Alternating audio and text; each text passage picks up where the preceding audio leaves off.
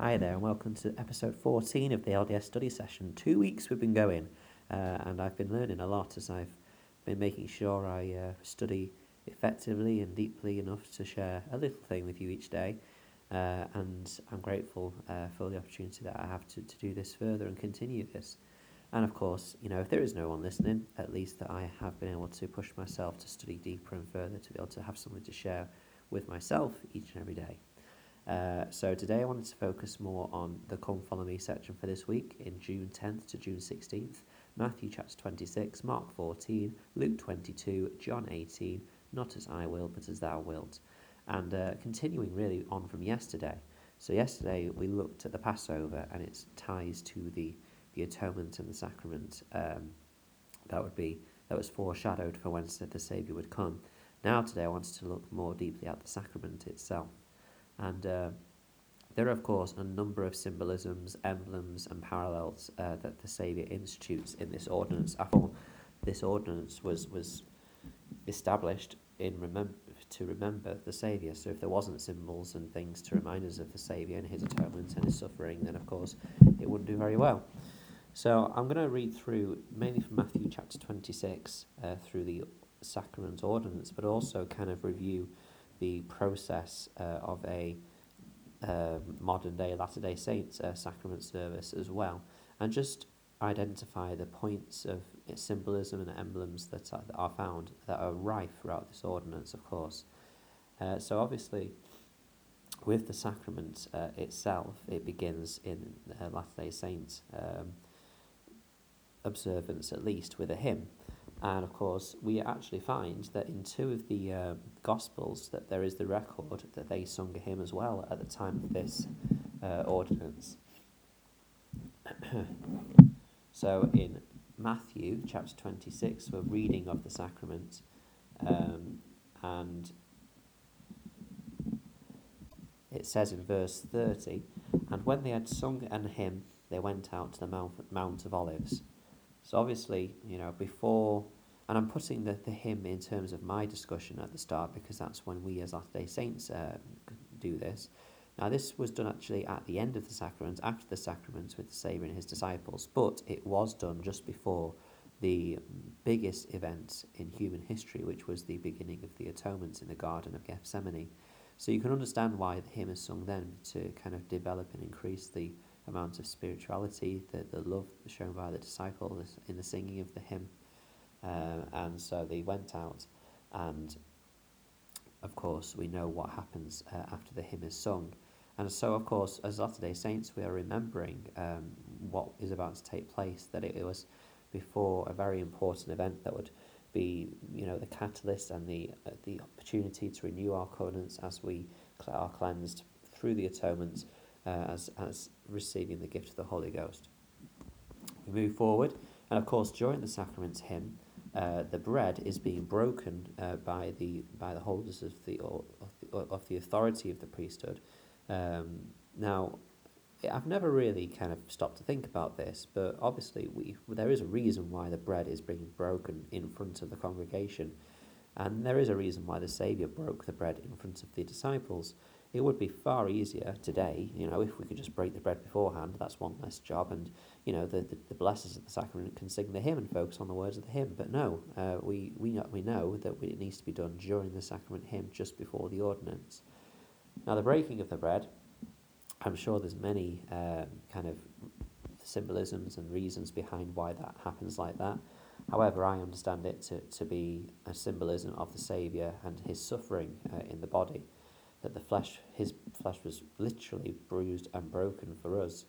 And so that is just another reminder as the sacrament cloth is pulled back and the blessers of the sacraments begin the breaking of that bread. It's to remind us of the suffering that the Saviour went through for us. Speaking of the sacrament cloth as well, and I remember that this told me by a member of the state presidency a few years ago, and not really noticing it. However, the sacrament cloth, when it's laid on the trays of the sacrament, is meant to represent something as well, or at least it can symbolise something. It can symbolise the fact that our Saviour was laid in the tomb under the burial cloths, after he had died, and so the sacrament itself, as it sat on the table under the sacrament cloth, is reminiscent of a body being laid out for a burial in a tomb under the cloths, and it kind of looks like, a body could potentially be under there.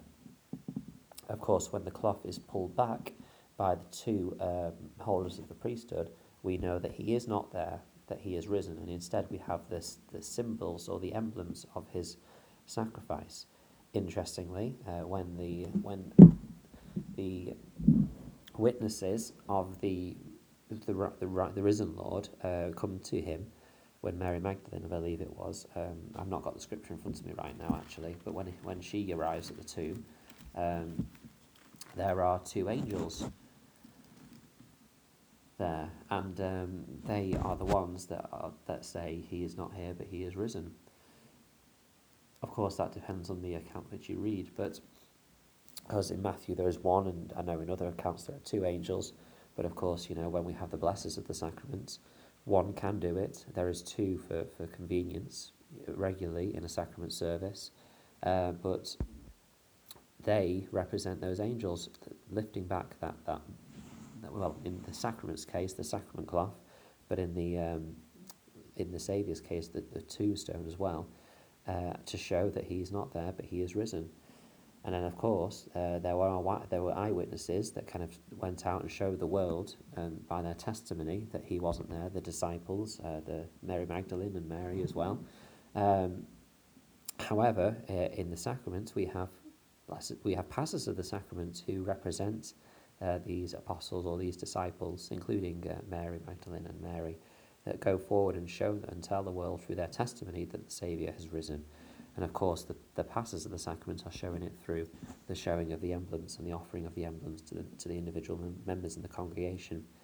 Anyway, I'm probably going ahead of myself now, so let's focus back in again on the bread. And of course, we know the bread represents his flesh. We know the bread represents that after it's broken, his flesh and his body being broken and bruised for us. And we know that it's meant to be a remembrance for us that he died physically and has overcome physical death for us. Then we have the water, which obviously represents his blood, the blood that was shed in the Garden of Gethsemane, the blood which cleanses us from our sins, that cleanses us from spiritual death as we receive the Holy Ghost further and are sanctified by the reception of the Holy Ghost into our lives. So that there is a lot of symbolism in that sense as well. Of course, the fact that the sacrament is given one by one.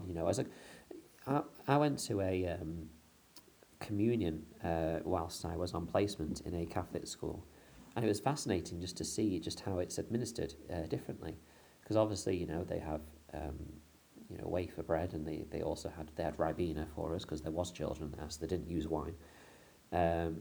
I declined to partake of it. However, it was interesting because the priest kind of blessed the emblems of his sacrifice, and then people lined up to go and partake of it all together. And obviously they have to take it one by one. They don't just all just rush forward and grab it. But I find it interesting that as a church, we our direction in the sacred ordinance is to go to individual members and allow them to partake of it one by one.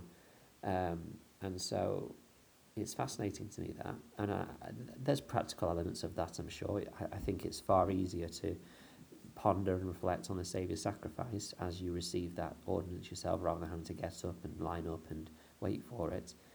But also there is links and connotations to what we see in 3rd Nephi. And of course, in this section of the Come Follow Me, we are suggested to go to 3rd Nephi and have a look. But if you look at 3rd Nephi chapter 11, the Saviour goes amongst the people of Nephi, and he allows them to reach out and touch the emblems, the symbols of his sacrifice one by one. In 3rd Nephi chapter 11, we read, in verse 14 of chapter 11, "Arise and come forth unto me, that ye may thrust your hands into my side, and also that ye may feel the prints of the nails in my hands and in my feet, that ye may know that I am the God of Israel, and the God of the whole earth, and have been slain for the sins of the world." And in verse 15 it says, "And it came to pass that the multitude went forth, and thrust their hands into his side, and did feel the prints of the nails in his hands and in his feet. And this they did do, going forth one by one, until they had all gone forth, and did see with their eyes, and did feel of their hands, and did know with a surety, and bear record, that it was he of whom it was written by the prophets that should come. Again, it's another representation of one by one, the Saviour performing the atonement for us, and seeing our individual sins and sufferings and feeling of those. Going to the Nephites and let them feeling the emblems one by one. In the sacrament today, we are administered to one by one, so that we can partake and experience this for ourselves. Anyway, that's what I wanted to share with you today, just kind of the symbolism behind the sacraments. I'm grateful for you listening, and I hope that you can share any of your thoughts at Matt S. Roberts 90 if you have any thoughts on this particular area, or if there's anything else that you've studied recently that you want to share, please do. Grateful for the time you've had to listen, and until we meet again.